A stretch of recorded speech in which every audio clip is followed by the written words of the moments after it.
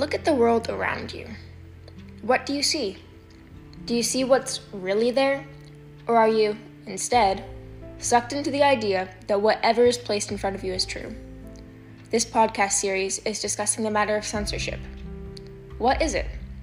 Do you recognize it? Should it even be allowed?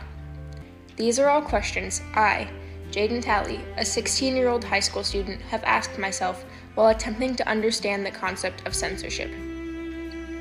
For those of you who don't know, according to the Oxford Dictionary, censorship is the suppression or prohibition of any parts of books, films, movies, etc. that are considered obscene, politically unacceptable, or a threat to security. However, we don't normally realize how much around us is censored, partially because, well, that's the point. Most people think that censorship is just blocking out things that we, as a society, shouldn't be hearing.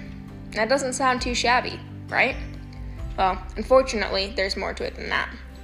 You see, this topic of censorship is quite controversial. I mean, who gets to censor things anyway? Well, that's a big part of the problem. Censorship is purely based on the single person or a group of people's opinion on the matter.